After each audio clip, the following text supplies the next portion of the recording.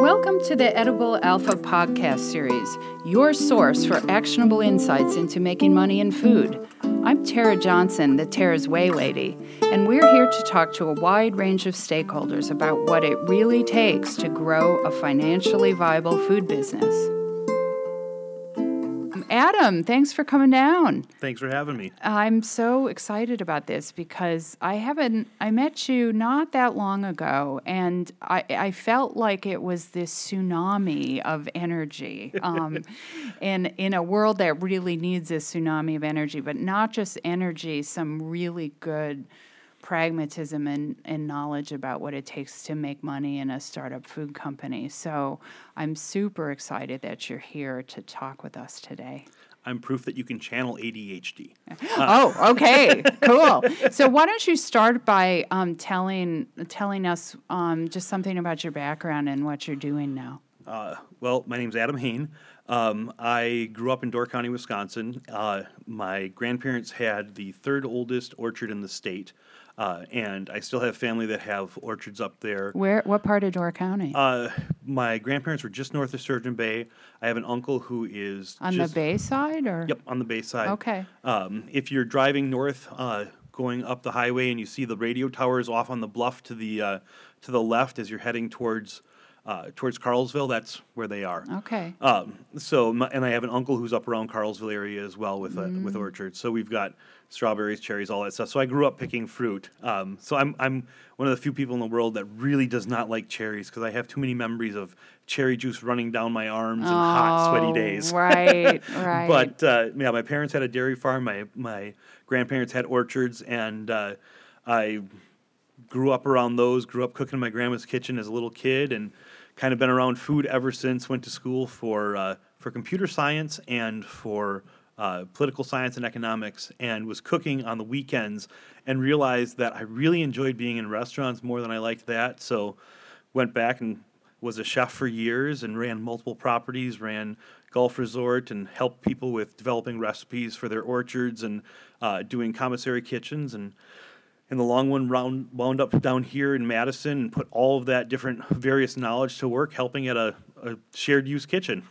Isn't that crazy? What a story! My family homesteaded in Door County, which is why I asked where you were, because we were on the lakeside, our family. So yeah, that's great. I still work with some people up there in the orchard business. So yeah, there's still a bunch of them. Yeah.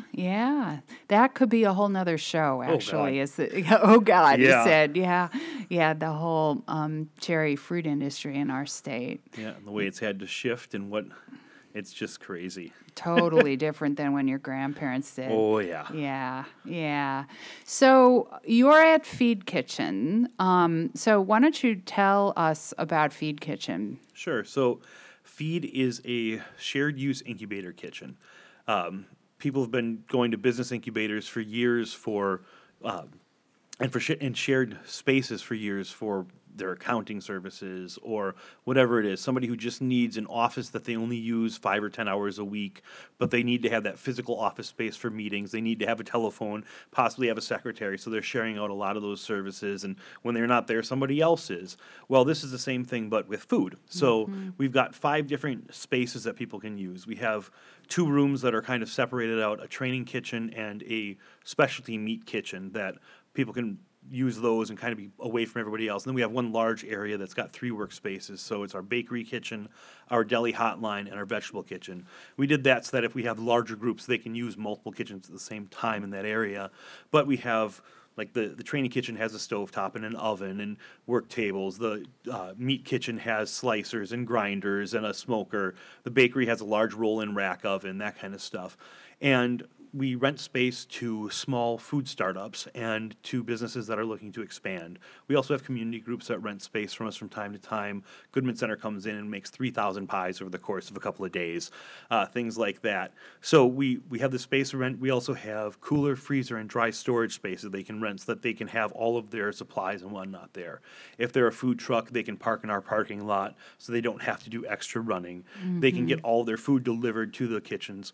We have accounts so that we can get things delivered there for them, for the vendors who literally order one thing a month and can't get something with like a Reinhardt or whatnot. But then we've got food carts and we've got caterers and whatnot that have their own accounts or work with a lot of local farmers. That's one of the cool things that we're seeing is we have these little businesses that they use everything Wisconsin grown or everything regionally grown. It's really cool. So that's the one part of it. The other part of feed is the incubator part. It's the fact that we help the businesses get started. We help them go through the licensing process if they need it. Either helping them write a business plan or finding somebody who can help them with that. Referring them to places like WIBIC or SCORE or Small Business Development Center because there's so many steps to start a business that people just don't know. So we've kind of had to become experts on how to start a small business. Right. Well, were you around when it started?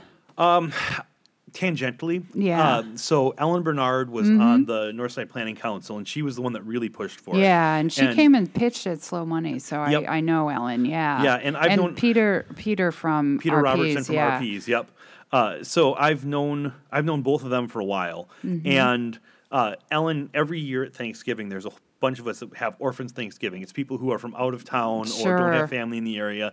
We all meet at one lady's house and have Thanksgiving.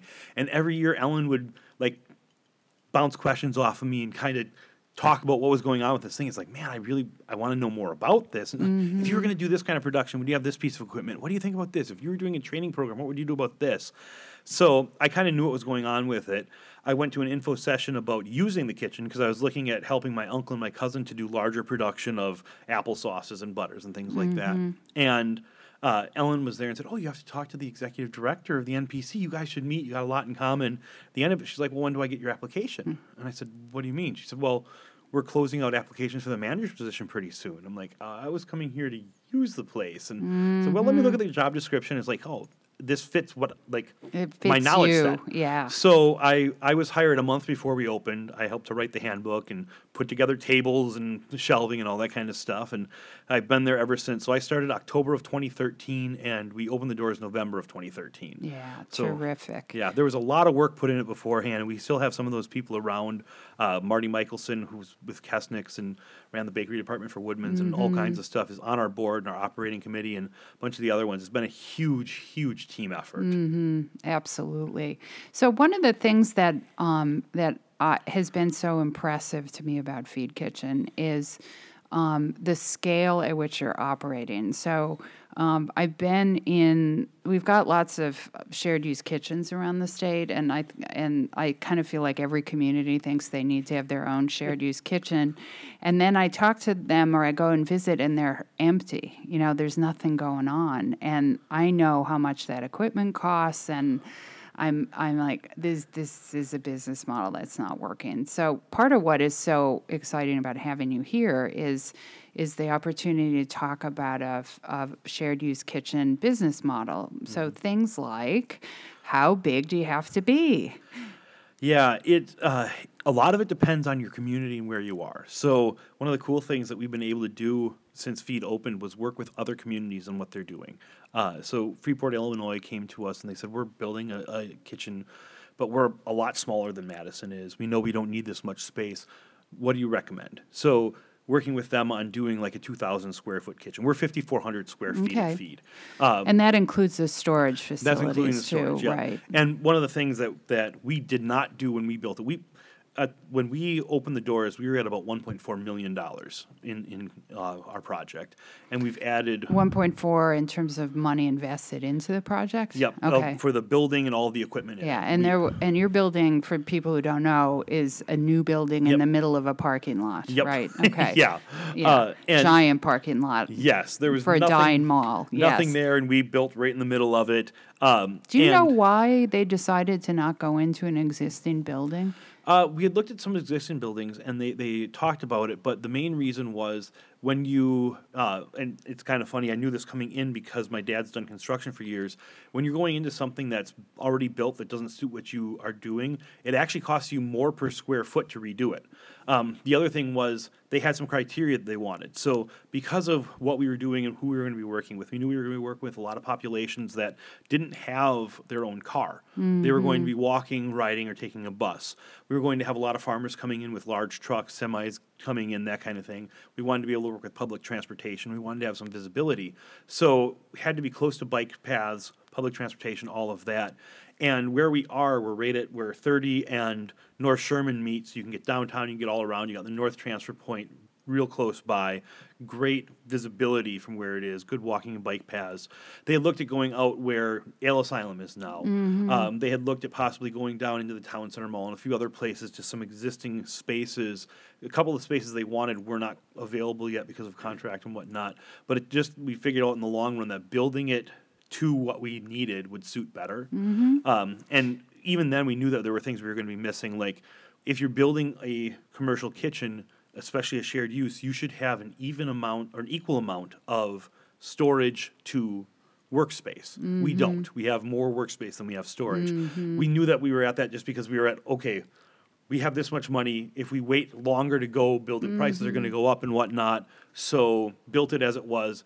Looking at down the road, we're going to have to expand. We're going to have to add more storage. Do you have more space to expand there? We can buy the lot next to where we are. We Right. currently lease the lot. We've been really great that the landowner there, Alexander Company, did a long-term lease. We have like an 88-year lease with them. And Cool. They You did, could be dead before that right. ends. Yes. Yes, and they did an escalating lease too, so that the first few years we had super low rates because they knew we were opening and it was untested in this area. Sure. In fact, it was untested in most of the Midwest. Incubator kitchens have been around for about a decade on the coasts pretty heavily, especially urban ones. There have been like the farm kitchen in Algoma. There have been places like that around that are built for orchards and built for farms, but to do the urban part is really a little bit newer. So working with the different communities, telling them you have to have plenty of storage space. That's our biggest issue at Feed right now. We're at 105% use of our storage. we are Well, that's an interesting number. Yes. Yeah. That means that every single shelf is full, and we have rolling Things on racks the that we have to floor, roll yeah, in and to to put get extra out. stuff on. Right. Where we're at about 35% of usage of the kitchen. Now Right. that's assuming 5 kitchen spaces being used 24 hours a day, 365 days a year. So, I mean, if you look at, and that's also, if you come in at 9 o'clock in the morning on a Wednesday, the place is nuts. We have a dozen food carts all working in 2 kitchens. We've got bakers working on stuff. We have caterers working in another area. We have our food reclamation people pulling stuff together. We have drop-offs and deliveries and all kinds of things. So if you looked at it linearly, we're higher than that, but we look at what the actual like hours of the day usage is. Spread out over 24 hours. Right. So do you really have people there in the middle of the night? Oh, yeah. Oh, yeah. Yeah. We I'm making my sauce in the middle of the night. Yep. Part of the fun of my job is I get to do orientation with people. I've done a lot throughout the restaurant industry, and I can dabble in a lot of things. And the really, really tough part about my job is when I first got hired, they said, we want you to use every piece of equipment here. We want you to come in and test everything out. So, okay, the $25,000 Alto Sham combination smoker, everything. I guess I'm going to have to make pulled pork in that to see how it turns out. Guess. I'm going to have to make cookies and see how they work. But that is an important part in training some of the other people who work there as well, so that when a new member comes in, we can go in and work with them on the first day they're producing so they know how to use the different pieces of equipment. I mean, you're going from, let's say you're just making tomato sauce. Well, when you do it at home, you have a 20 or a 30 quart pot. You're doing it on your stovetop. You're putting it into your jars. You're doing a stovetop jarring where, the old blue speckled pot that everybody's grandma had. Right. That holds 7 quart jars. Right. Now you come into Feed. We have a 40-gallon tilt skillet, right? This, you can put hundreds of pounds. I mean, we had a family come in, casual member that wanted to just make their own tomato sauce. Last year we did a little over 300 pounds of tomatoes in that thing. Cooked them down, jarred them up, made tomato sauce, made stewed tomatoes, made soup starter, and then you can do up to 60 quart jars, or I think we've hit 96 pint jars in that same Holy skillet cow. for water bath canning. Yeah. So it's such a huge difference. So teaching people how to use the equipment, how to scale up. Well, again, we've got sauce makers that they've got a regular 9-to-5 job. So the only time they can come in is like 9 o'clock at night till 2 in the morning. Well, somebody still has to teach them. So I get to go in there once in a while and teach them at that time. Do you really have people I mean, and all those constraints about people coming and going, I'm thinking, okay, so somebody's coming, they don't have a vehicle of their own and they're using public transportation, and I get that, but then how do you sell food if you don't have a car? It gets kind of difficult sometimes. I bet. A lot of the ones that are in that position are coming in for like the bakery training program, or they're working with Healthy Food for All, doing food reclamation, or now. Before we go any further, I think we got to define these for people. So let's Feed- start with bakery. So Feed Kitchens is the physical building and the entity there. It's run by the Northside Planning Council, which is a nonprofit that does good works on the north side of Madison, helps with the community centers and whatnot. When we first opened up, our very first tenant was the River Bakery program, and then the next day, the Just Bakery program run by Madison Ministry. River was run by River Food Pantry. So River got the program started, and then it transitioned over. We took it over for them because they are busier than we are. Right. They're insane, and so they were like, "This is too much," and we said, we're going to take it over because we want this program to keep going. You guys did a great job starting it. Now we've got all this stuff in place. We can run it. And Marty Michelson was the one with Punky Egan, who was the bakery instructor at MATC for a long time. She's a master baker. They developed the curriculum, worked with the Wisconsin Bakers Association. And so they ran both programs. Now, Just Bakery finally grew enough that they were able to go over. They have their own kitchen space in the new Porch Light facility off of Thera Road, which is phenomenal. And been over there, and they come over. We help each other out. Like, hey, we need more butter, or what not. Right. But so the bakery program is Just Bakery. They're the same program, same everything except for who they work with.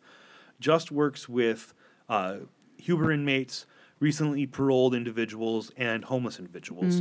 And the Feed Bakery program works with long-term unemployed and underemployed, and people who change of life, things like that.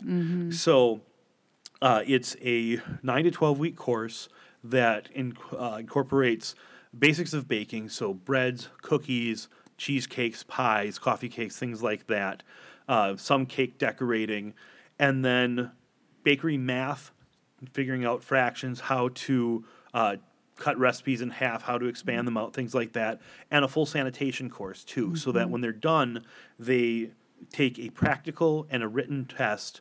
If they pass both of them, they get a certificate from the Wisconsin Bakers Association. They also take their ServSafe test, so when they're done, they get their food manager's license, which gives you a step up if you want to go into any facility. And they also work on sales. So they go out, we do the farmer's market on the north side. So they rotate the students through there so they get one-on-one sales. We do different events around the area, so they'll go and just talk about what the program is so that they get a little bit more of the interaction, get them a broader view. I give them a couple of days of knife skills. Here's the basic knife identification. Here's a bunch of ways to chop onions and celery and carrots, because most restaurants at this point don't have a dedicated pastry chef. Right. They've got somebody who does a little bit of everything, so we make them jacks of all trades, which really helps out.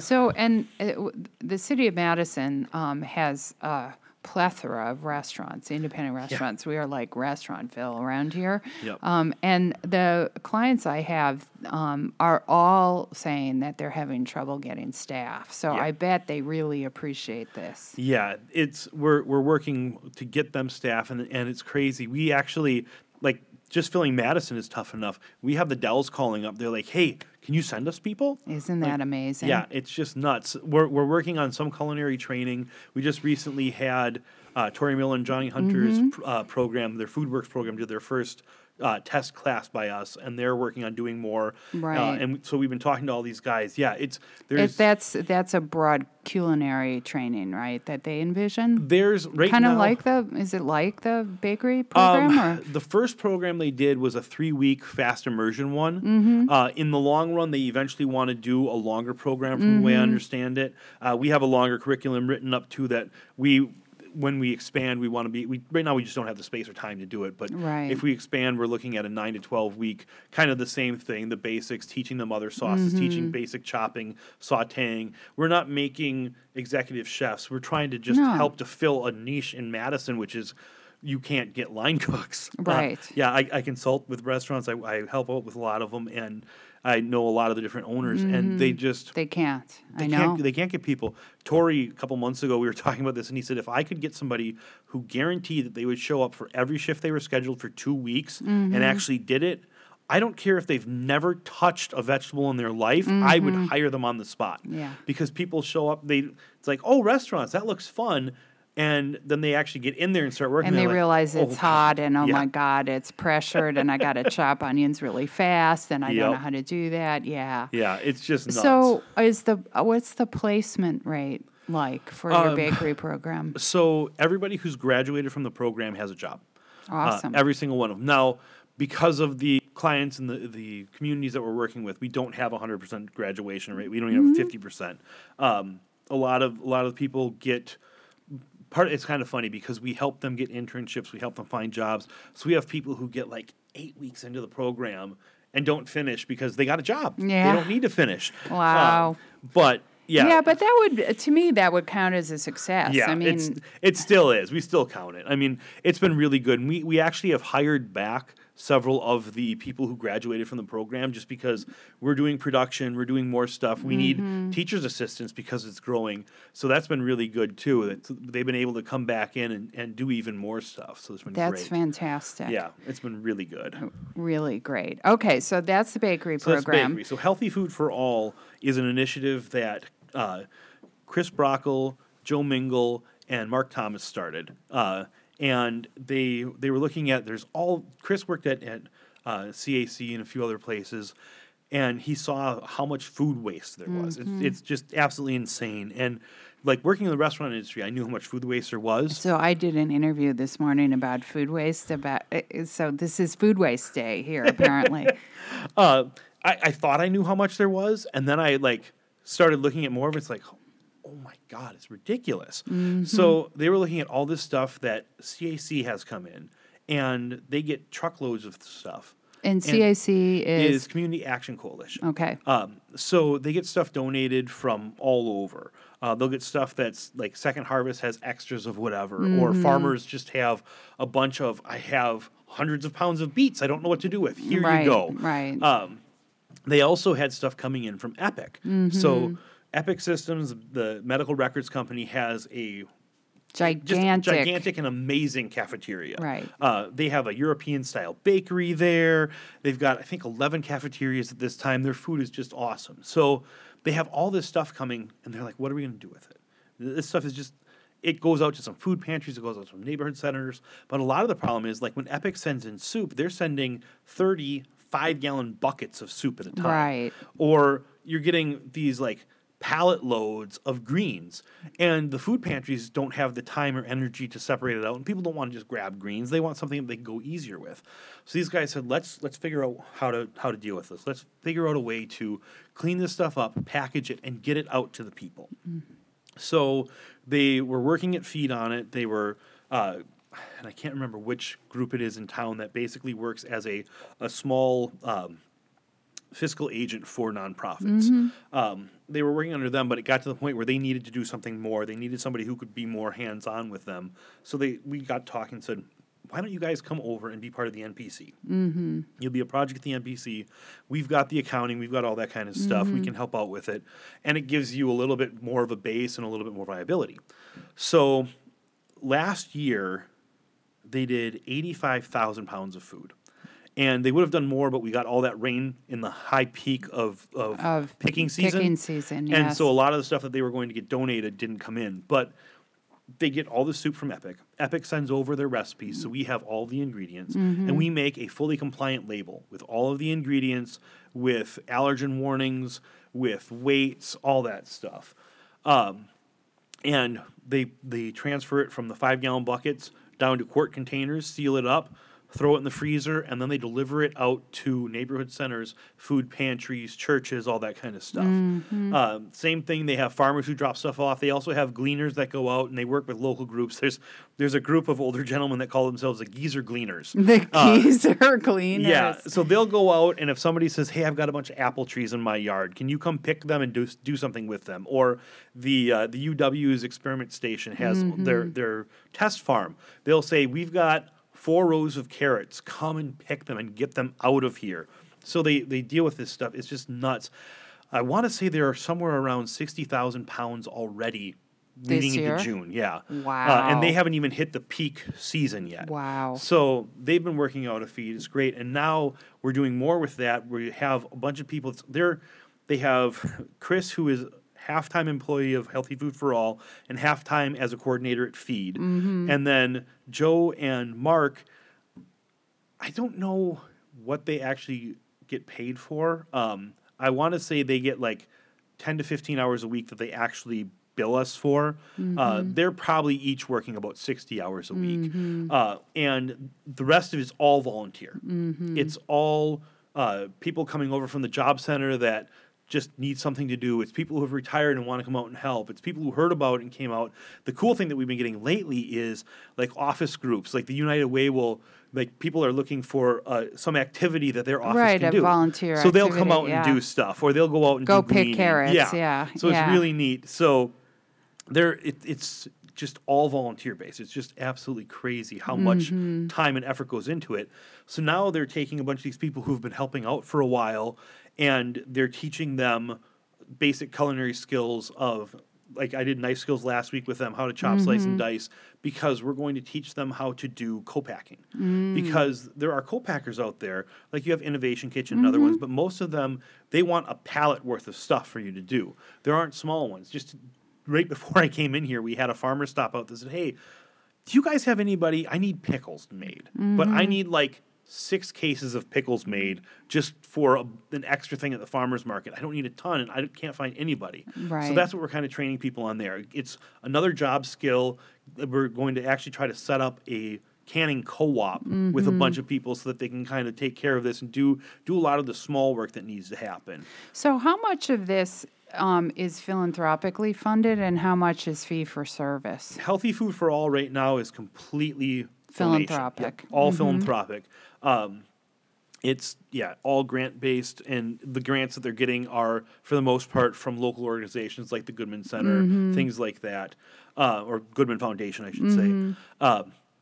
And the fee for service thing will eventually come in when we start doing like the pickles and things for people. But they still want to keep it. They want to do it, make it so that they can actually pay people to do it, but not go crazy on it. So they're definitely a volunteer and donation based organization. Right. And what about the bakery program? Bakery it's predominantly donation. Now they are selling what they make, so there's some stuff they can't just because like let's not feed that to people because dear. You should have put a 1/4 cup of baking soda in there, and you put in 2 cups. Right. It's inedible. Right. Yes. I came in one morning. They're like, "Can you tell us what happened to this coffee cake? It blew up." I'm like, "You did too much baking soda." But they take stuff to the farmers market. They're working with local grocery stores and coffee shops and stuff like that. The main thing with that is it's to cover the cost of the ingredients. Yeah, sure. Because you have, for every student that goes through the program, it's about $3,000 that it costs for instruction, ingredients, and that kind of stuff. So, yeah, you can cover a lot of that with donations from people, but you're also running a lot to get the donations and do whatnot. Absolutely. So if we can sell some of that product and not just have it go to waste, when we first started out, a lot of it was going to the food pantry, and some of it still does. But when we actually have a good, viable product, it's great that we can get it out there. In the North Side Farmers Market. Yep. Yeah, and it's good experience for them. Yeah. Yeah. So how much of that budget do you think is philanthropic now? I think we're still probably at least 60-40, if not 75-25. Okay.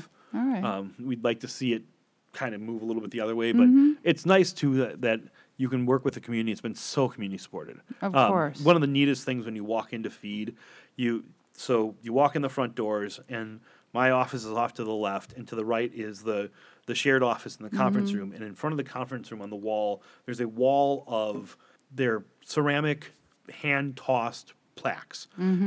So Ellen's partner, Myrtle, is a potter. She's got a doctorate. She's got everything. It's just insane. But she made all of these individual nameplates, all cast beautiful looking. Did a layout on the wall with them, so it's got everybody who helped us get started. So like top center, there is City of Madison. There's the Capitol Dome made to look like a Sunday, and then because we worked with Slow Food and Slow Money, there's little snails going down and going up a broccoli tree. And Mary Burke, there's bicycles on one, but it goes all the way down to like the people who gave $5 or came and helped us put together tables. They're all on that wall, so it's really great. And I like to point it out to people because if it wasn't for the community, there's no way we would have gotten this project done. Right. And that's one of the other things that I tell every group that I work with. You have to have community support because you could build a great, beautiful thing. You can have all of the equipment you need, but if the community, one, doesn't know about it, you're never going to get people. And if they're not going to support you, you won't stay open. Right. I mean, we've never taken an ad out anywhere. Everything that we do is all word of mouth. It's, having our webpage up and sending people to it, doing information sessions. They have people come out. But most of the people who walk through the door are like, so-and-so told me I should come talk to you. So it's huge. You have to have that. Right, right. So now Feed Kitchen itself, when you and I talked, it sounds like you're making really good progress on building up Feed for Service as a revenue stream for you guys. Yeah. So when people come in, we have two ways that they can use the kitchen. Well, I guess I should jump back even farther. We have two types of members. We have commercial members and we have casual members. Commercial member is anybody who has to be licensed by the city, state, county, or federal government to sell a product. So it's your food carts, your caterers, sauce makers, that kind of thing. And then we have casual. So casual is everybody else. Casual is the couple that comes in to make their tomato sauce, or the three families that come and make Christmas cookies together every year. It's also the Goodman Center because they're not selling a product, they're giving it away. Or the Girl Scout troops that come in to get their badge work, that kind of thing. Or somebody doing a cooking class. So they have, the casual members have less hoops to jump through. I mean, they're not getting licensed. They don't have to worry about getting commercial insurance. They don't have to have a business plan written, any of that kind of stuff. The commercial ones have to have an insurance policy by state regs. We want them to have a business plan. I get the synopsis page from them. I have had people send me their 15 or 20-page business plan. It's like, I don't need all of that, but it's there. They have to get licensed by sometimes multiple agencies, and we get to go through all the fun of that with them. So once they're in there, both groups pay pretty much the same. We do a rate for nonprofits if we're working with Goodman, or if we have a church that's coming in and we have a couple of them that come and do dinners for the homeless or things like that. Well, we're a nonprofit. We're trying to do more social engagement, so we want to work with the groups that are doing that as well. So they pay a $20 an hour rate. Done. Same thing REAP comes in and does work. So they get a little bit better rate. Then if somebody's just coming in, just renting straight, they want to come in and use the kitchen for 4 hours or something like that, it's $30 an hour to use it. And that includes one of the kitchen spaces, the dishwasher, all the pots and pans, all the chemicals, aprons, towels, garbage service, all of that. We don't charge extra for anything like that. Then if they are a recurring renter, so our food carts and things like that, we have monthly rental rates. So they're tiered depending on how much they're using. So we have some sauce makers that only use a couple hours a month. 1 month they might use 2 hours. The next month they might use 12, and they might use 8. So we have an up to 10 hour a month with one storage shelf included rate. What we do too is, because of the nature of how our businesses work, we look at it as a 6-month time frame rather than going month to month to month to month.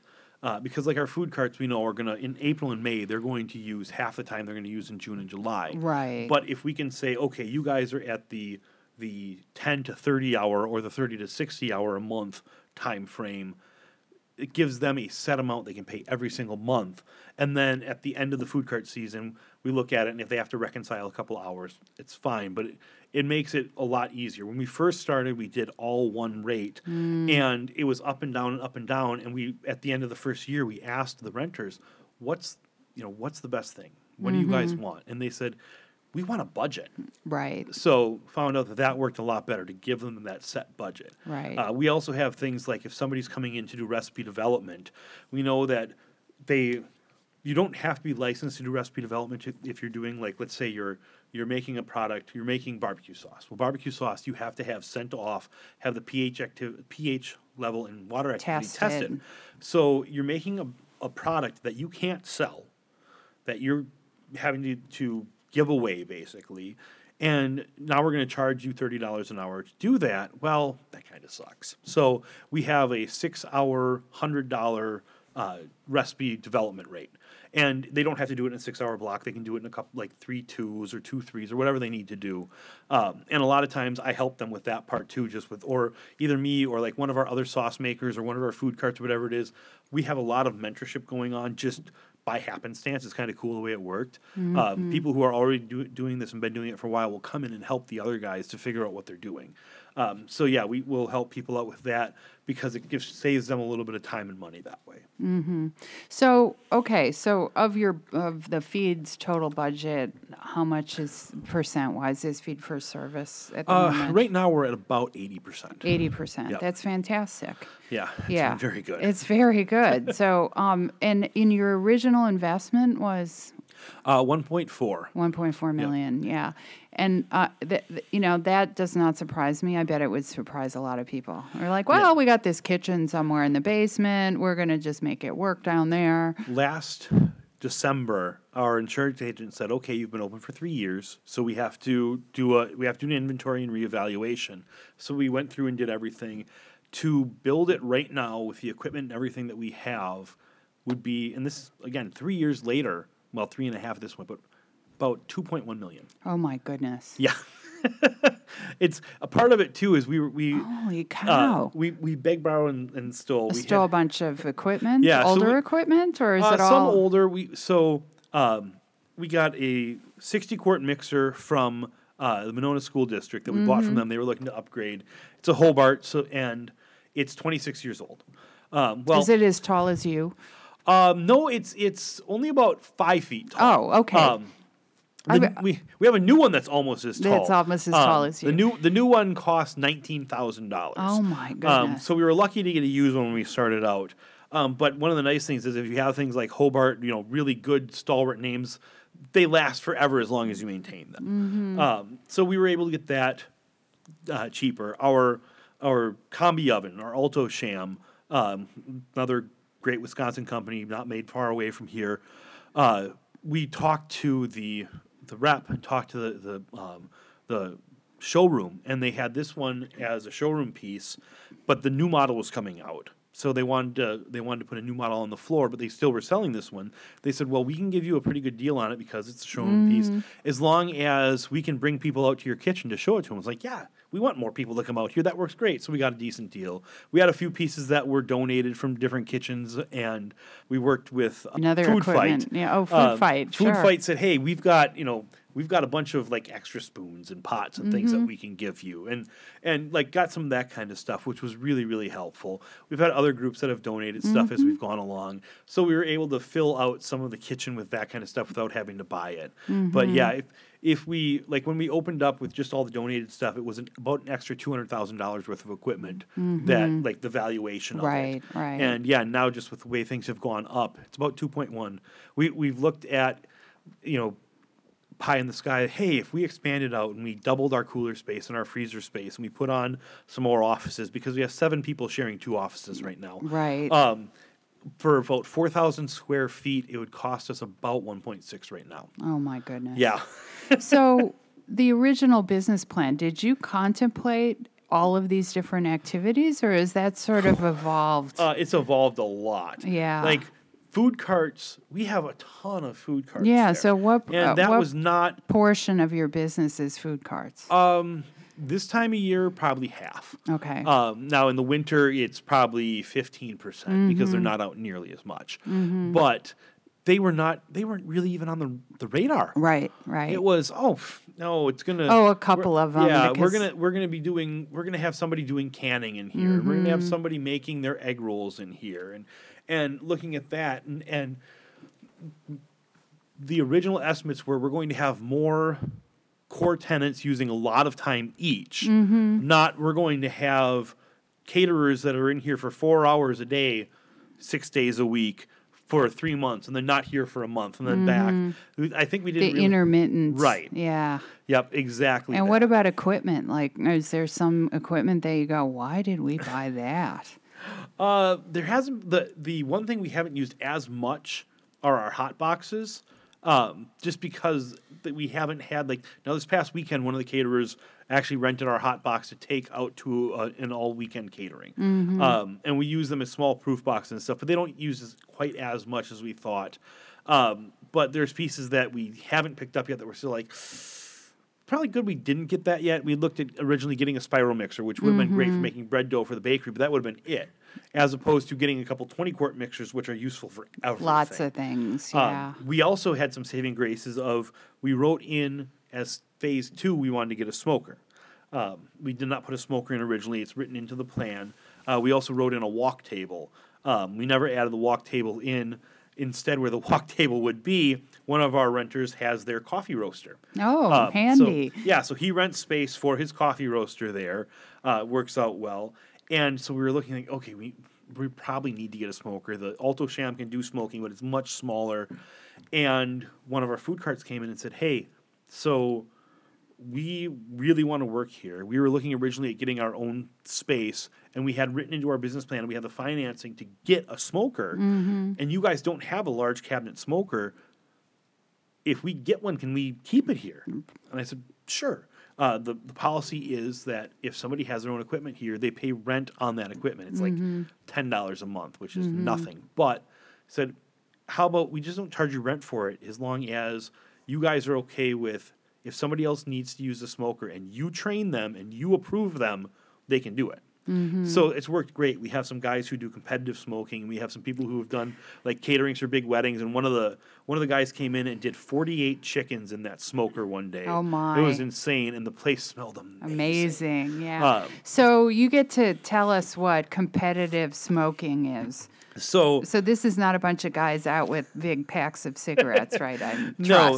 So you get competitive barbecue competitions, and it's crazy. They're crazy. And it's a multi-million-dollar venture nationwide. There are teams nationally that have taken like full big huge RVs and turned them into their traveling smokers, and they go cross country and win tournaments basically.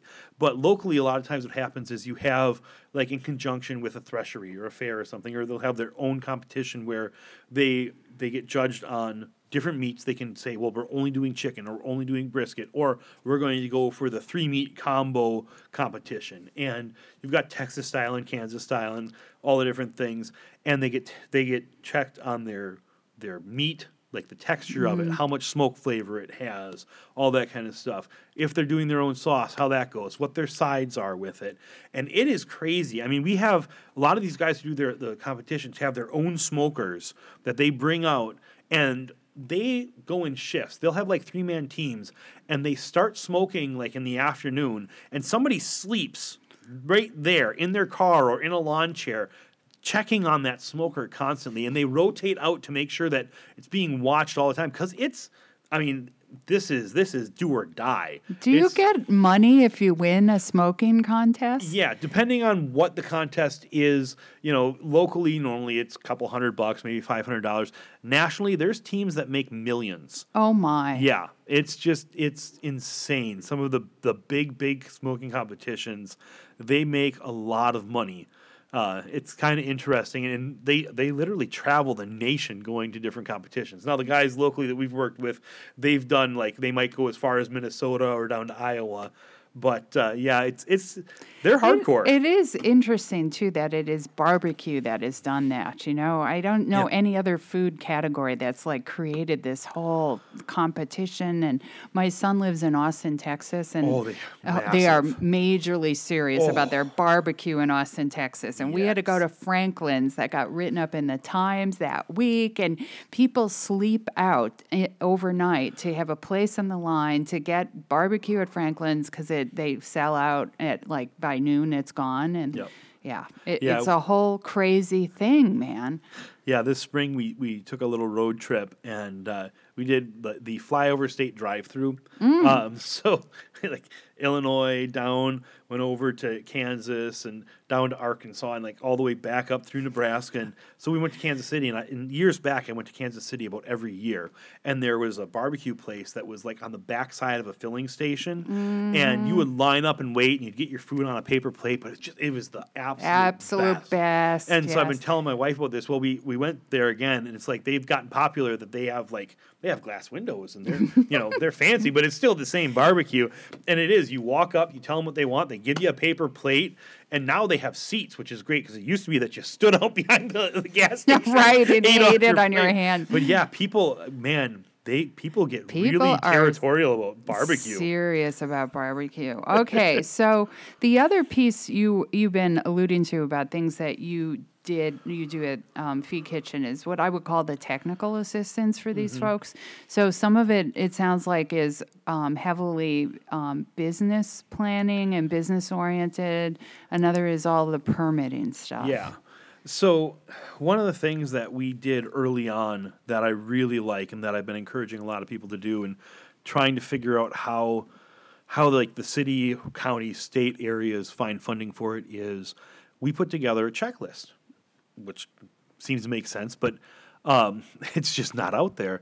Checklist of what you need to get started. Right. So all your permits. Right. And, regulatory stuff. A combination of what you need to do to work at Feed and what you need outside of that. So, okay, you're using a shared kitchen. You have to have a shared use agreement for both the city and the state. You have to have a reporting agreement saying that if you're sick, you're not going to work. You have to have a facility agreement saying that you agree to use a facility, they agree to let you. Photo releases so that if we're going to put something on Facebook, that kind of stuff.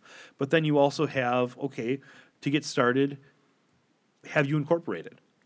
It's legally you don't have to incorporate, but I always tell people you're an idiot if you don't incorporate somehow because you like your house and your car and you don't want somebody else living there or driving it. Right.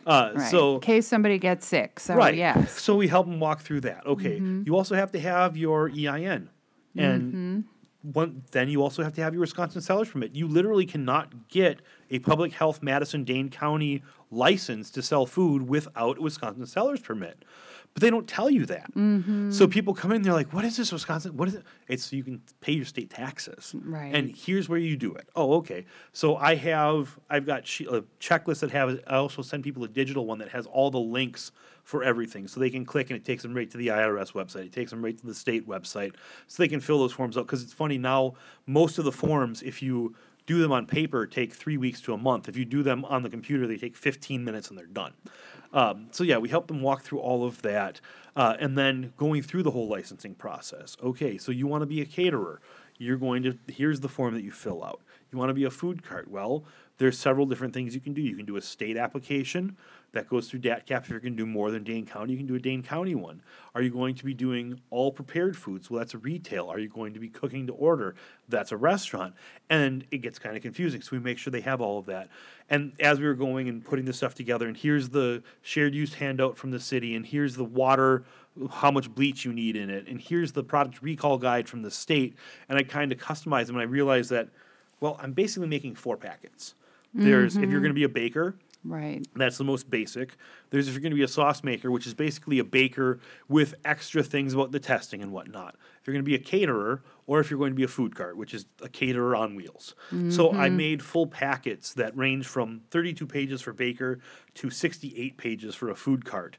And 68 pages. Just Yeah. think about that. For somebody who wants to do a food cart, it's kind of mind-boggling, Yeah. isn't it? Yeah. Now, one of the Do you things have big pictures in this 64 pages? some of them. Some of them are, but are those like flow charts or something, or just Well, some of them are like, so one part of the food cart one is the city has a 15-page booklet on mobile vending, and it has breakdowns of the different cart sizes, things like that. And they need actually been talking to them and working with them on updating that too, right, because because it's out of date. right, there's things like that doesn't say that if you're in the city of Madison, you have to have 60 decibel or lower if you have a generator.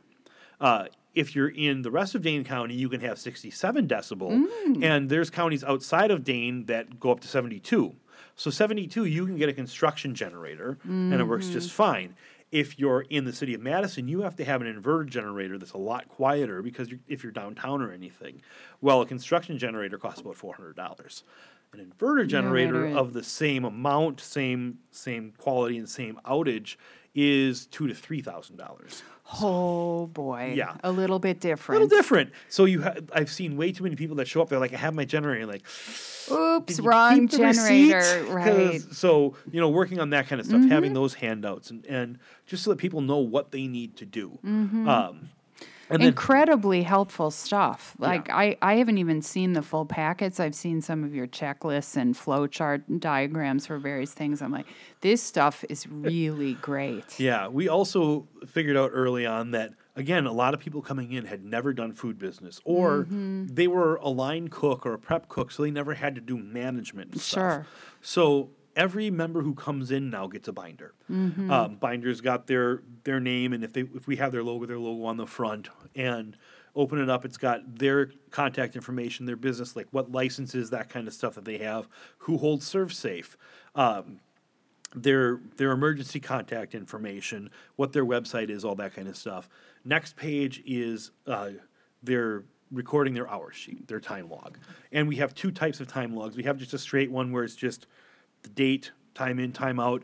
And then there's one for food carts or caterers that is a lot more detailed. It has where they're vending that day, what they were, they washed dishes from this time. They got their clean water at this time. They dumped their water. And the reason being because the health department asked us to record, they wanted more information. They're like, we want to know when people are doing this stuff. We want to be able to track it a little bit better. So it also helps us too, because when somebody comes in and uses the kitchen, we charge them for the time that they're physically in a kitchen space that somebody else can't be there. Now we have they can split kitchen space with people and pay half the price while somebody else works in that same space. But if they come in and they're just washing their dishes, we're not charging them for that because somebody else can be using the kitchen. They're just washing dishes. So there's this made me think. So in a place like Austin, Texas, where there are a million food carts, do all states have this sort of regulatory environment? Because it seems to be ours is pushing people to use a facility like yours. How could you do all of this? It's The the Wild reality West. of Some places like Wisconsin has some of the strictest food laws there are, and Dane County has the strictest in Wisconsin. There are other places. So we had a guy come up that wanted to do coffee, and he had come from Tennessee. And in Tennessee, he could just Wild West, except it's east. Yeah, hook the coffee maker up in his garage, open up the garage door, roast coffee, no problem. Well, that doesn't work in Wisconsin. You have to have a certified kitchen and everything.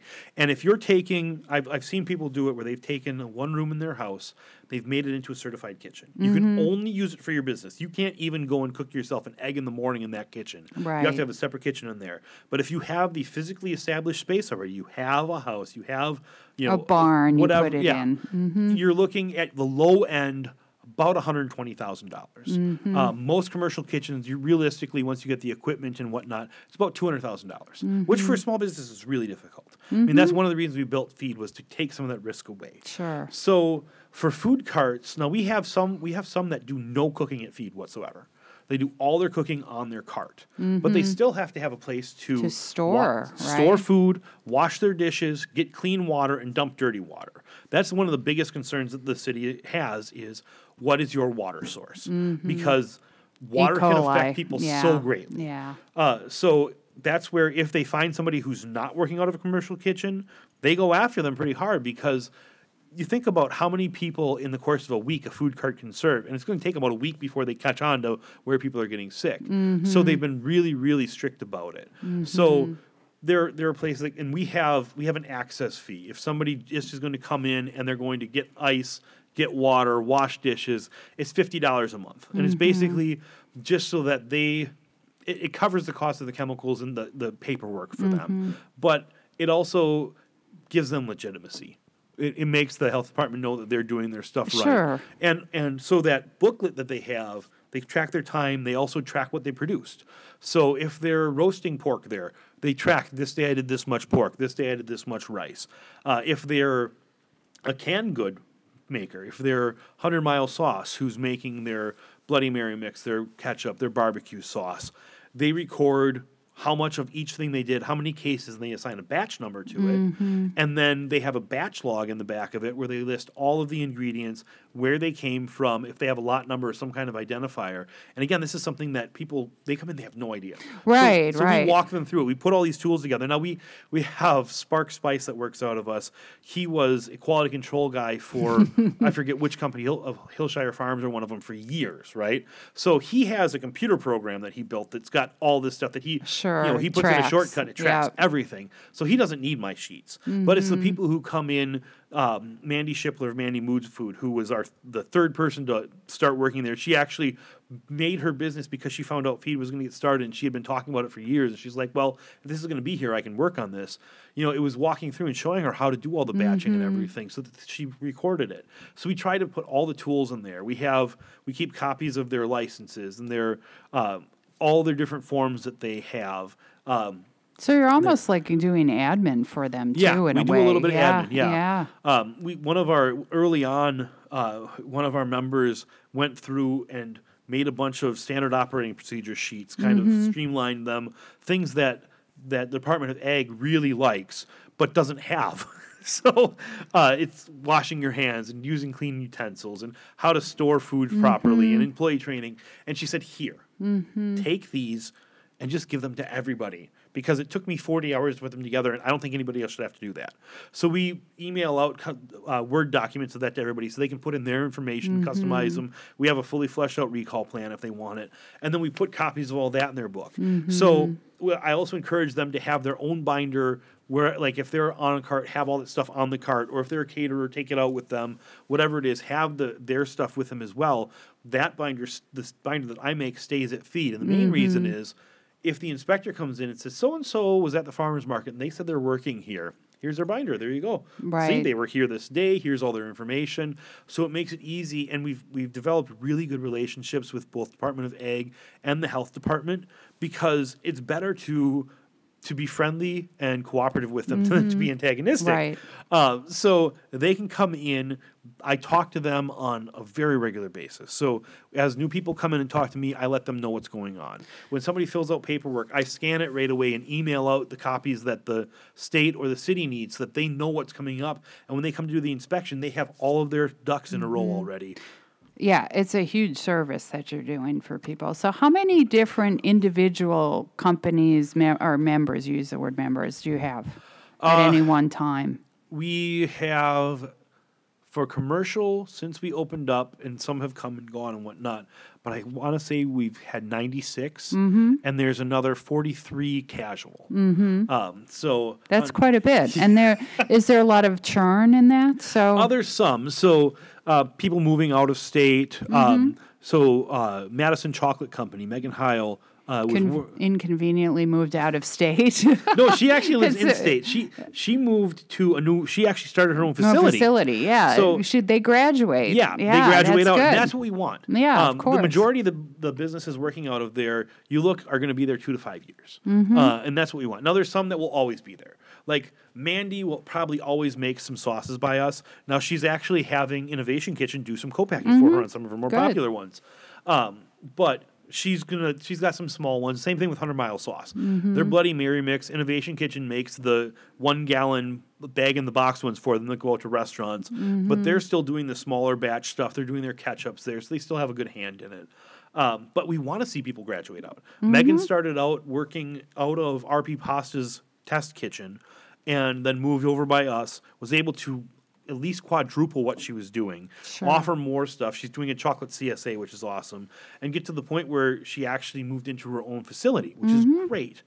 We've got a couple of the food carts that are looking at within the next year getting their own restaurants. So we've been helping them with writing business plans and researching that and getting ready for it. And the only thing we ask of them is when you're done, when you leave, we'd like you to come back once in a while and just mentor somebody new, help them out, do that kind of thing. We've had a couple of businesses that have sold, and actually it's kind of funny, like the coffee business is actually the second owner because the other one got transferred out of state, so he sold to somebody who was looking for a business. But yeah, and then there's some that we see just once in a great while because they do a specialty thing, or they started out and then real life gets in the way and they had a kid and whatnot. But once they're a member there, they're a member for life. They don't. There's not a yearly membership fee or anything, so they can come back whenever they want to do stuff. And the casual ones, we have people who do cooking classes that they might do 6 classes in 9 weeks, and then they might not do any more for another 6 months, that kind of stuff. We've got groups like Goodman or the Wilmar Neighborhood Center who are there once a year just to do their pie bakes, that kind of thing. So, how big do you think you need to be to get to a place where you're breaking even on a fee-for-service basis? We need to be at about 40 to 45% capacity, Yep. yeah, of the kitchen. Yep. Yeah. Yeah. Yeah. The big thing for us too is because of the seasonality. Of course. We need to get a few. Like you need to have some anchor tenants. So like the bakery is one of our anchor tenants, and we need to have some people who are there year round doing stuff. So that's where like the sauce makers and some of the bakers help out in that area because the food carts and caterers are so seasonal. I mean, food carts can operate year round. 2 years ago, they were operating in January because it wasn't as harsh a winter. Now, last winter, they were all done by like the 2nd of November. Yeah. They were done It was early. cold. So that makes a big difference. And while there's caterings over the winter, the majority of the caterings are during the wedding season, which is spring and summer. So it's just filling in those gaps or building up enough of a reserve so that you can kind of get through the winter to do things, cash rich in the summer, cash poor in the winter. So yeah, we're rapidly approaching it. And Well, there's it doesn't matter what you do in food; it's always seasonal. I mean, Right. it's yeah. yeah, you have like the 100-mile February is dead, no matter what Yeah. you do in food, right? Yeah, and some of the people have been pretty smart about it. Like 100-mile sauce freezes. They buy 95% of their ingredients from within 100 miles of the capital. So they buy like 50,000 pounds of tomatoes, and they freeze a ton of them because if you're making sauce, freezing tomatoes works great. Right. You can freeze it when you defrost it. It actually helps to break it down faster. So they're doing that. There's other ones that are like, well, I use local fruit, and there just isn't. Well, so then you find a farmer who will freeze it for you, or do some other things, or you have to have something that you can do in the off season that isn't local. Maybe it's more regional or something. So, what do you tell small communities when they come to you, if they're smart enough to come to you and say, we want to have a shared use kitchen in our community? Shared use kitchen is great, but you have to diversify. You're never going to support yourself in a small community with just a shared use kitchen. You can't. Even the ones that have been successful for a while eventually just run out of steam. So you have to have something else, whether it's you're working with a local school that they're going to use it for extra class space to teach some food-based curriculum, or you're going to have office space and community space that they can come in and have town hall meetings, that kind of thing. Maybe you have a little storefront on it that's going to do more. Maybe you have part of it that's built up specifically for co-packing or processing for somebody else, but you have to have diverse revenue streams. It's having grown up on farms and orchards, if you have a bad summer and you have no strawberries, you dang well better have some pigs that you can send to the market or something. Right. So it's the same thing for these spaces. You have to have figure out how much space you need for your community, how much space you can use for storage, and then have that diversity that you don't depend on one sole stream. And I would imagine you tell them that all this regulatory and business planning help that you do is an absolute necessity. Yeah, when somebody comes in, I send them a lot of attachments. It's I it's bet you do. like 60 or so 60? different attachments that go to them. And I've had people ask, like, why are you giving us all this stuff? I said, well, because it was a pain in the butt to get set up. It took a while to figure out a bunch of this stuff, and I wish somebody would have told me some of this when we first started out and said, hey, if you put these packets together, it'll make life easy. Or, hey, if you have this sheet for them to record this stuff, that'd be good. Or, if you set up a Google Doc so that everybody can track when they're going to be in and out, or when you have product orders coming in, you put what's going to come into that so that your bookkeeper then doesn't have to come and ask you every time. They can look at that Google Doc. It makes a huge difference. So I share it out. I said, here, this is going to save you hundreds of hours. The only thing I ask is you use that to help other people. It just makes life easier. Right. So that prompted a question in my mind. Do you ever bulk buy for more than one of your members? Yep. You do some of that. Yep. Yeah, the bakery does massive bulk buying. Okay. And, I mean, they're buying 400 or 500 pounds of flour at a time, and sometimes 800 or 900 pounds of flour at a time. And so there'll be people who only need little bits, so they can buy some from the bakery. Or, like, I have a case of pork coming in, and I know that 3 food carts need pork, right? So I'm talking to them. It's like, so you're all kind of waiting, but you're all getting low on pork. We'll order one case, we split it out. We'll order a couple of cases of chicken, and most people use that. We'll get a case of romaine in. Well, it's 24 heads. No one's going to use 24 heads this week, but you all need 8 heads. So great, the 3 of you now split a case. Yeah, so we'll do that kind of stuff, and it works out real well, too. So one of the things that is so striking to me about listening to you is the degree to which you get involved in what I would call the minutia, but somebody has to. Like, in order to make this all work, it works best if somebody really is involved at that level. Yeah, you have like to, sharing a case of romaine, right? Right. And I actually kind of feel bad because as we've grown, I don't know as much of what's going on a day-to-day basis. When we first opened and we had like 15 members there, I knew everybody's schedule. I knew exactly what they were doing. I would go out and I could visit every one of the food carts when they were out working, that kind of stuff. But it's the way it grows. I mean, I've managed the managers of 9 companies before, things like that. So I know that you have to delegate, and that's where having like Chris Brockle there helps a ton. And now Una McKenzie Green, who is our office manager and is taking over part of the newspaper, and we got more and more people there. We have board members who are there on a regular basis, so we have more people that are touching everything, but they also are still letting me know a lot what's going on. Sure. It also helps having industry knowledge because I've been doing this for a couple of decades.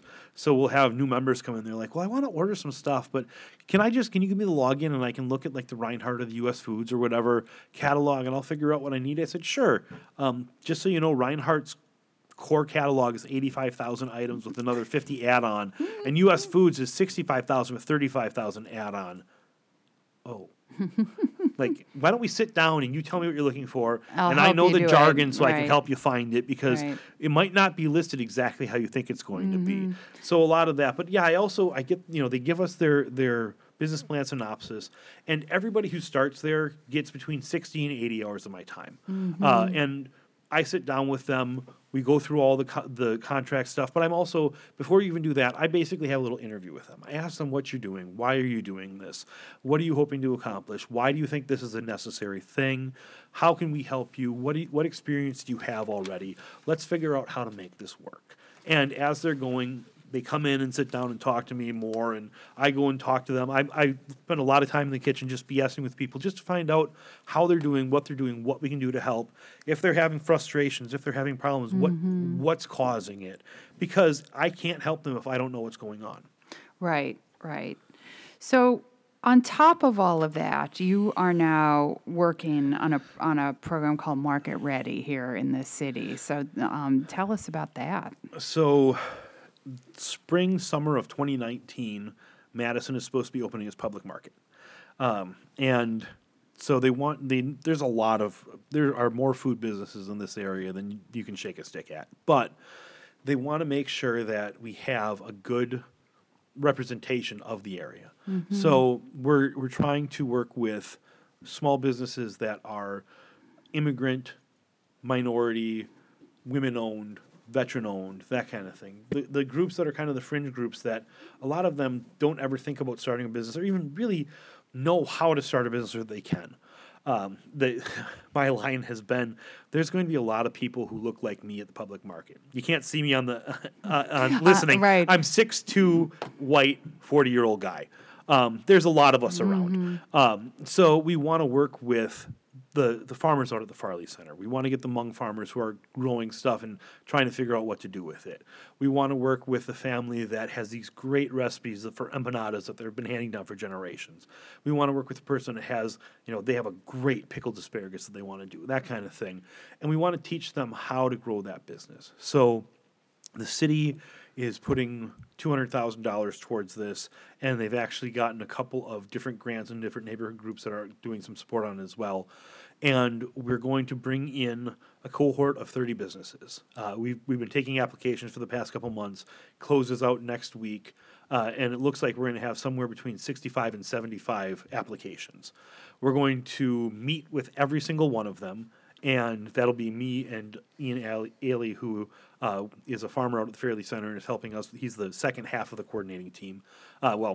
Second lead. We've got a huge team helping us between WIBIC, the Wisconsin Women's Business Initiative Corporation, Wisconsin UW Extension, the multiple Chamber of Commerces, just a lot of people helping out with this. The city has some great people helping us with it. And so the two of us are going to meet with every person individually, or couple, business, whatever it is, interview them, find out if they qualify for the program, and two, if they're going to make it, or if we think that this is a good thing for them. And we're going to winnow it down to 50 applicants and send that off to a committee made up of members of those partner organizations and some other like community centers and whatnot, who are going to then get to meet all the people. And what we're working on, so 50. So you're going to actually interview 50. Yeah, well, we're gonna interview 75. You're going to interview 75. Then those 75. I really do need to clone you, don't we? Yeah, those 75. Then, so we're making a video of how to write a basic business synopsis plan and another one of how to do an elevator pitch. And we're still kind of debating how exactly we're going to do it. The thought right now is we're going to do an elevator pitch video with each of them, 3 to 5 minute video that we can then send off to the committee so that everybody doesn't have to sit in the room to watch a 3 to 5 minute production. They can watch them in their free time, which none of these people have, but ostensibly in their free time. And then each one of those 50 businesses that we've written it down to is going to come in and meet with the committee to answer questions. So hundreds of hours of time over the next couple months. Once we're done with that, it's going to be dropped down to a cohort of 30. And of that 30, 15 of them are going to get funding. So the 30 will get an hour or more of my time every month. I believe they get an hour of Ian's time. We're going to have workshops that they can all participate. They're going to have group activities where we have people come in who are doing like type things and do little one-on-ones or 5-on-1s or whatever it's going to be with them. But then the 15 of that 30 that get funding, they're going to get partial funding because we know that to start a small business, like let's say you just want to start a basic business baking cream pies, that's it. To get through from the time that you start and say, okay, this is what I'm going to name my business, get your LLC, get your all these different things, getting all of your licenses, setting up a Facebook page, possibly doing a web page, it's $3,000 to $5,000 for just the absolute basic before you buy a piece of equipment. Now, if you're a caterer, you've got another $5,000 to $10,000 in equipment, if not more, if you're going to buy a van. If you're a food truck, you're looking at $50,000. This is the numbers, I think, is like the startup costs are something that people really don't understand when they think about food. And also when communities are thinking about starting their shared use kitchens, because they don't think about, oh my God, all these people are going to need $15,000 or maybe even $50,000. Yeah, it's crazy. The thing that people don't like, okay, well, I found a food cart. I found one for $8,000 on Craigslist. Oh, I got an $8,000 food cart on Craigslist. Oh, well, it needs a new pump for the sink, And well, I have to The license generator it. won't work. Oh, and yep, the I need a medicine. generator. Well, what I want to do, I need a flat top, and it doesn't have a flat top. It just has a salad bar, so I need to put a salad bar in there. Oh yeah, my Toyota Tercel won't pull that, will it? I probably need to find a vehicle, and it has to be a vehicle that's reliable enough to be able to pull it every day without breaking down. Okay, well now I have all that stuff. Oh, well, let's see. So I'm doing my LLC. That's $130. I need to get my basic license. Well, so there's actually 2 licenses because And I oh, have a by the food way, cart. you shouldn't. You file your LLC. You probably ought to talk to an attorney. Yes. Yeah. Yes, that's on the Oops. checklist. Talk to an Yeah, attorney. talk to an attorney. Have an attorney. Could be have an free. accountant. Yeah. Yes. Go talk to Jeff Glazer at the law clinic because he's yeah. awesome. I love right. Jeff. I kind of want to just kidnap him and keep him in my office. I get it. He's a bit like you, though. Yes, kind of he's got like he's got a 8,000 list like projects. yours. Yeah. So all right, so now you've got this stuff started. Great. Well, now you need your 2 licenses. Okay. Well, that's going to be about $1,200 because you need a mobile vending license and a base license. Well, you're going to try to get downtown on the square. Well, you have to enter the competition, and if you make it through the competition, it's $1,000 for the vending for that. Otherwise, you still have several $100s in vending permits because every municipality has their own vending permit. You want to go into Middleton? Well, it's going to cost you $500. They don't want you there. Go to Monona. It's $50. Oh, but if you're going to Monona and you want to do the Dream Park, you now have to get a background check because they require it. So that's going to take you a week. All right, now you have all of these. What else do you need? You need this permit. You need this. There's all these permits. I mean, the permits alone. It's kind of add up. insane, Yeah. actually. You have when to you know. when you think about this, it's really insane. Yeah. Yep. I was doing some work on farm weddings to get a barn has a similar gauntlet, plus public hearings and all kinds of things that are yeah. And sometimes it's just the fact that you have a surly neighbor that doesn't right, want you doesn't doing want it. you doing Yeah. it. Yeah. Oh, yeah. You can see why we've bogged down the rate at which new businesses are Yeah. starting when you look at all of this in food in particular, because in part you can kill people if food is bad. Right. So I get it, but then I also don't get the layers of stuff that we've labored on. Well, and the toughest part is the fact that you have so I'm going to start a food business. Well, I'll just go to the Department of Health, right? Because that's obviously where I go. right, you would that's where the think. health inspectors are. Right. So you go, and you're not going to the Department of Health. You're going to the courthouse because that's where you get all the forms. And you can't.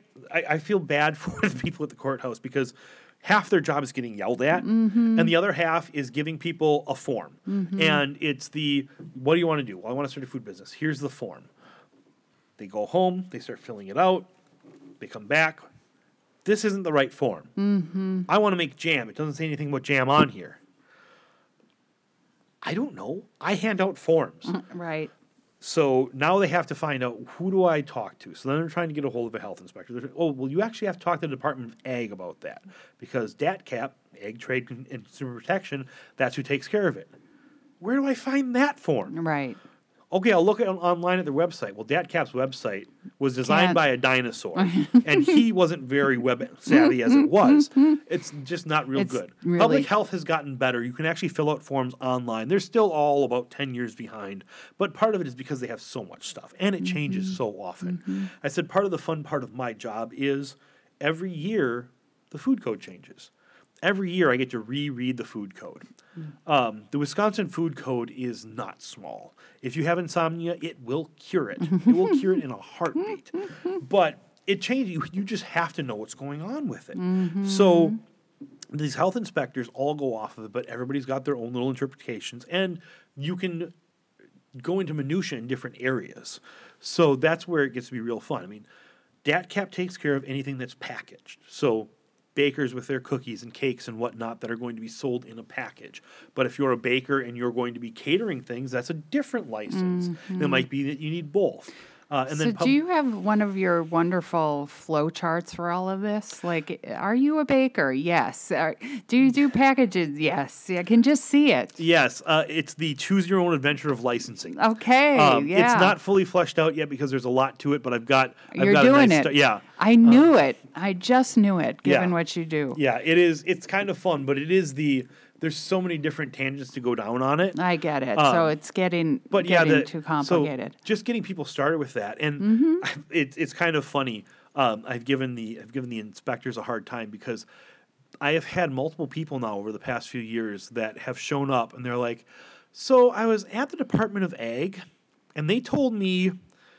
Go talk to Adam because he'll tell you what to do because they weren't sure. They weren't sure. Like, oh, well, okay. and it actually, because they're the regulator, they can't tell you in Right. a way. It's not their role, and it's actually a conflict for them. And Yep. that issue is so difficult for people to understand, right? Yep. That you can't be a regulator and a consultant to the same company. So, Yeah. so okay, with That's- Market Ready, then you're gonna have these 15 companies that have been selected. They're going to be in a like an accelerator curriculum kind of thing. Yep, and we've built what we call a roadmap. So the roadmap is, and the plan with the roadmap is eventually that everyone has it. I actually want to give it to Extension and tell them that they need to train people at all the Extension offices to deal Oh with yeah, this. I totally and every single shared use kitchen. Yep, Yeah. and now we just have to figure out how to fund that. Right. I'm going to leave that up to you. You're the funding person. I'm the money. If it's about money, it's Tara. Yes. so- Good finance. But the yeah, they're You going get be to put raising money into every single one. They're in this flow chart, Oh, by the yeah. way. Yeah, because if Oh, they don't have money, they're dead. It's all throughout. It's there. all without. Good. Yeah. It keeps going back to spots, but the reason we're calling it a roadmap is a curriculum kind of says that you're doing a class, and we're not. We're helping people on a journey, and people are going to come in on that roadmap at all different points. You're going to have people who come in who have never started a business. They have no idea. They're going to go start at Go. Then we have people that, well, you know what? I've had my own masonry business for years, but my knees don't like it anymore. I need to get out of it. But I also make sausages, and I've actually won a couple of barbecue contest, or sausage contests or whatever, or everybody loves this. This is my abuela's famous sausage.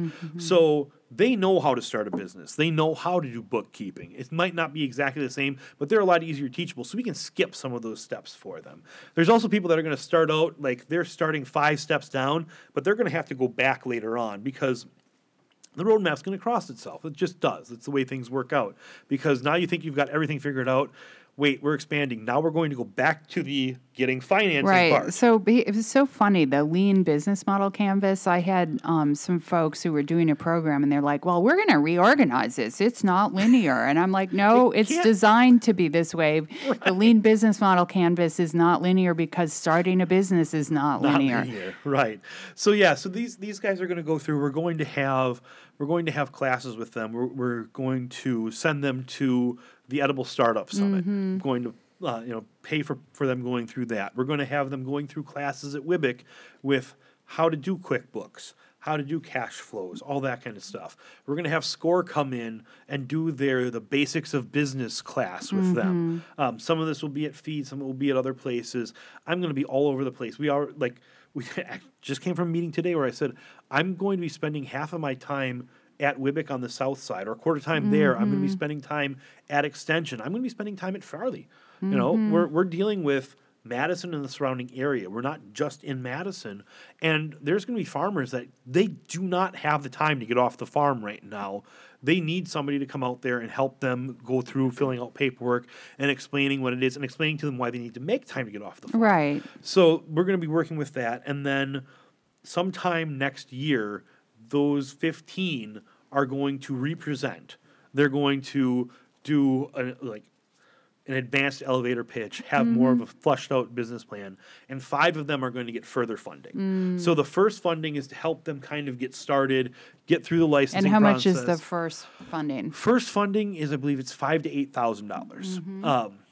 Just because we know, again, that's what it costs. That's what it costs. And if we yeah. can, and we've been lucky that we've actually had some more funding. We've had groups that are like, this is awesome. Let's help you. So we're trying to figure out, do we give more funding to the 15 or do we expand it out and have funding going to more businesses? So we're still working on that. But then the further funding, we're hoping to get them to about $15,000 to $20,000 for that 5 to help them if they're building a food cart or if they're they're going to have that food stand in the mall because they do make abuelas empanadas and they're the best, and they're going to sell hot empanadas every day. Well, they need a hood, they need all that kind of stuff in the public market. So this was all it was supposed to culminate in getting a spot in the public market, right? Yeah. And now the public market may be delayed, so they may have to start without it. Yeah. Maybe you're going to have your own at Feed. You'll have the out in the parking lot. Yeah. I don't know. It'll be a tent. I don't know. What we've kind of said all along is no one is guaranteed a spot in the public market. You're going to have to apply. The lawyers right? have to. The lawyers are looking. Come on, it's the same reason that we don't have knife kits in the kitchen at Feed. We have magnet bars in every room, right? And there's a whole lot of knives. It's a little intimidating actually if you look at my desk because as you're facing it, the left-hand wall is 3 racks of knives. Yeah.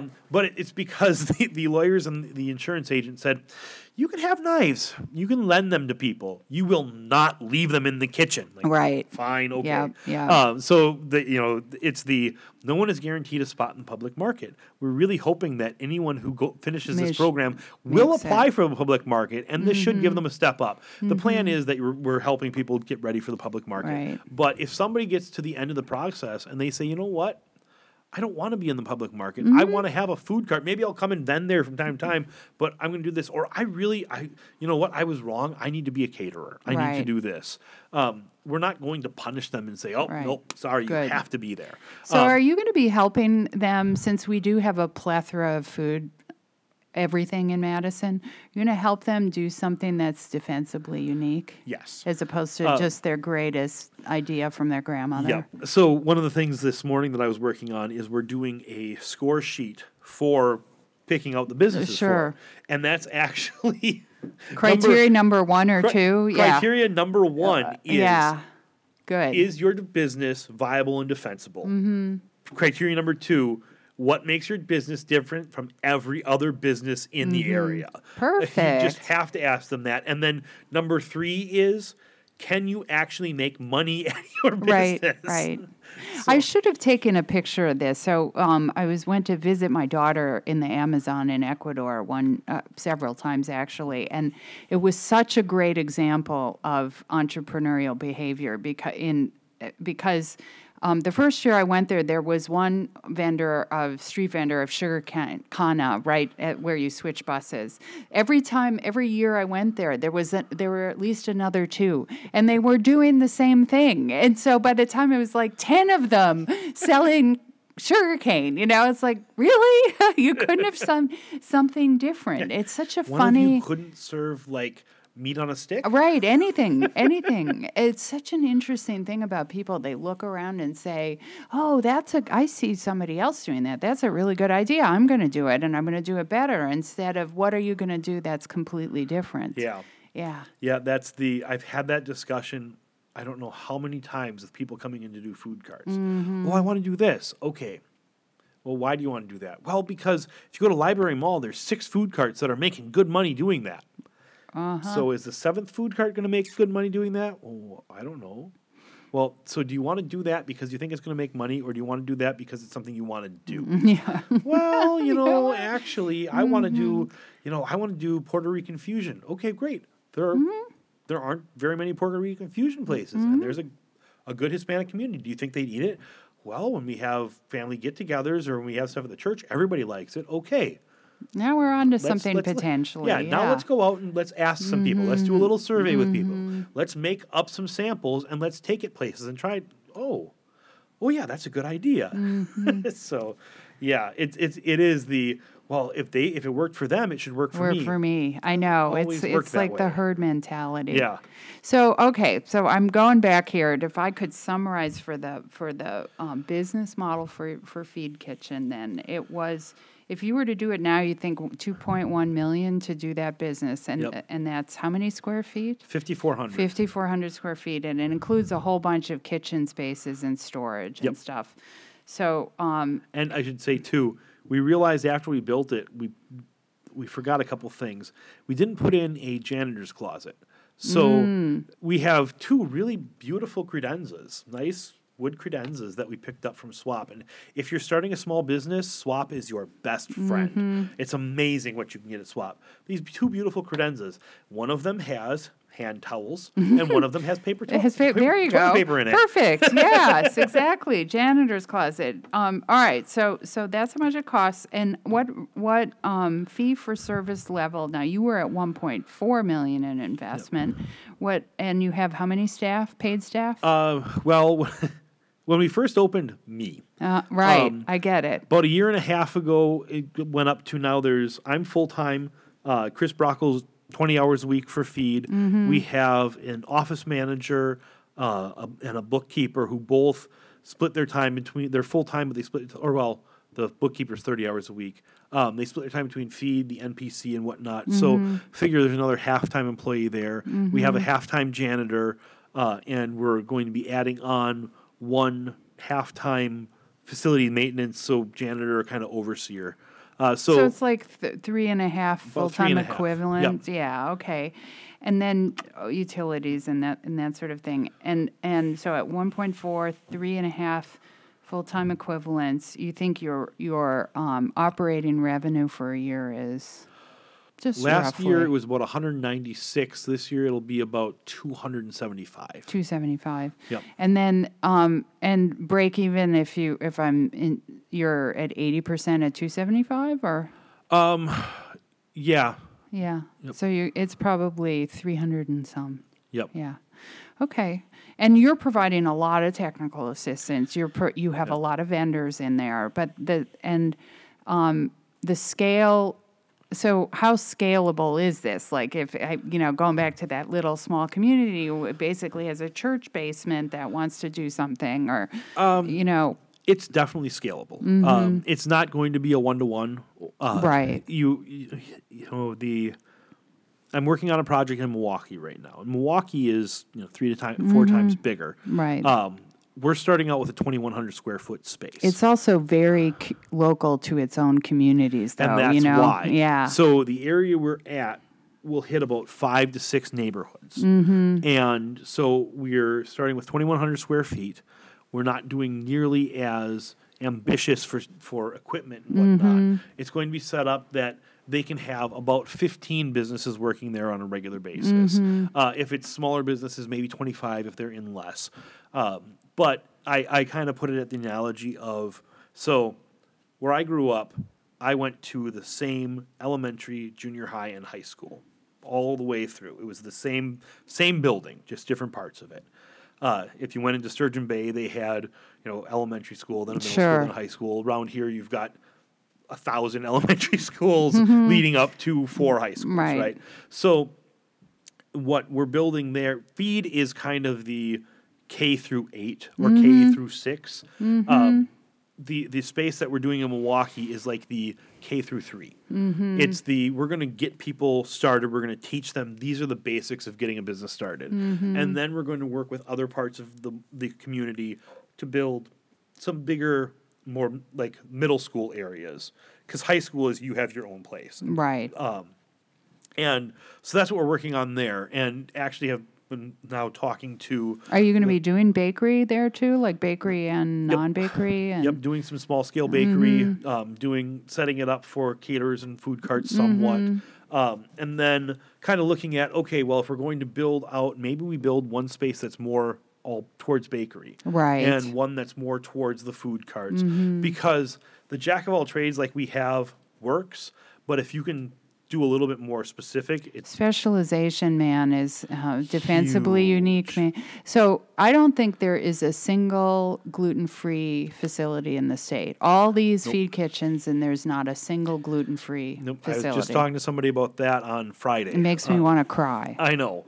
There are places that do gluten-free by shutting down everything for a couple days. I mean, but then you can't call yourself a certified gluten-free facility. You can get certified gluten status by getting tested, but it's 3 parts of gluten per million. I know. It's literally impossible. Right. When I've had somebody say, well, I'll do the testing and everything, I said, I'm going to tell you right now, you'll fail. The air in my office at Feed is more than 3 parts per million. Just the breathable air. Sure. So yeah, that's something that we talked about. It's if you're going to do a gluten-free facility, where do you put it? Mm-hmm.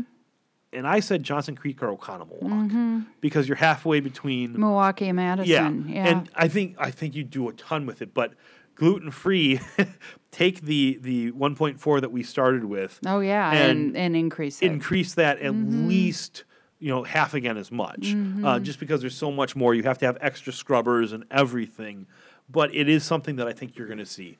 And it's probably got to be a K through 6 or 8 kind of facility because we don't want to have a lot of them. No. Yeah. No, it's definitely going to have to be K through 8. I'm kind of like, to be in the food business and be successful, you got to be able to get places. Like, Madison is rarely enough. Right. Milwaukee's rarely enough sales to sustain a reasonable. Any kind of food company that's not losing money. So if you're a food cart, you can do it because you're mobile. You can go around. But if you're a sauce maker or you're a baker, unless you have like a very niche thing that you're making, or you have your very own storefront that's all you do. Yeah, you're storefront is Clausen's different. And you're doing that. Yeah. But if you are baking and you're selling wholesale, especially, you have to be able to expand. You just do. And that's, again, this is one of the things as I'm sitting down and consulting with people. It's you have to grow. I understand that you're so happy you got into one store. But by the end of the year, we're going to have you in 12. Yeah. I just had this conversation last week, and I thought that the lady was going to pass out. Oh, right. She's like, I can't do 12 stores. I said, you're right. You can't. Not by yourself. But here's what we're going to do. We're going to get your recipes fully written down, figured out, scaled where they need to be, and then we are going to you're going to hire somebody to help you, or 2 or 3 people, or you're going to find a co-packer. And then you are going to be going out. You're going to be meeting with the buying agents, and you're going to be doing demos at the store, and you're going to be the happy, smiling face that people see. And then we're going to spread you, and then we're going to go regional because you're going to get into Woodman's, or you're going to get into a festival, and then you're going to go all the way up and down the Fox Valley, or you're going to go into Iowa. And she said, I don't know if I want to do that. I said, well, it's either that or in 2 years you won't have a business because you can't just do sauces at one store. It's music to my ears. Yes, absolutely. Because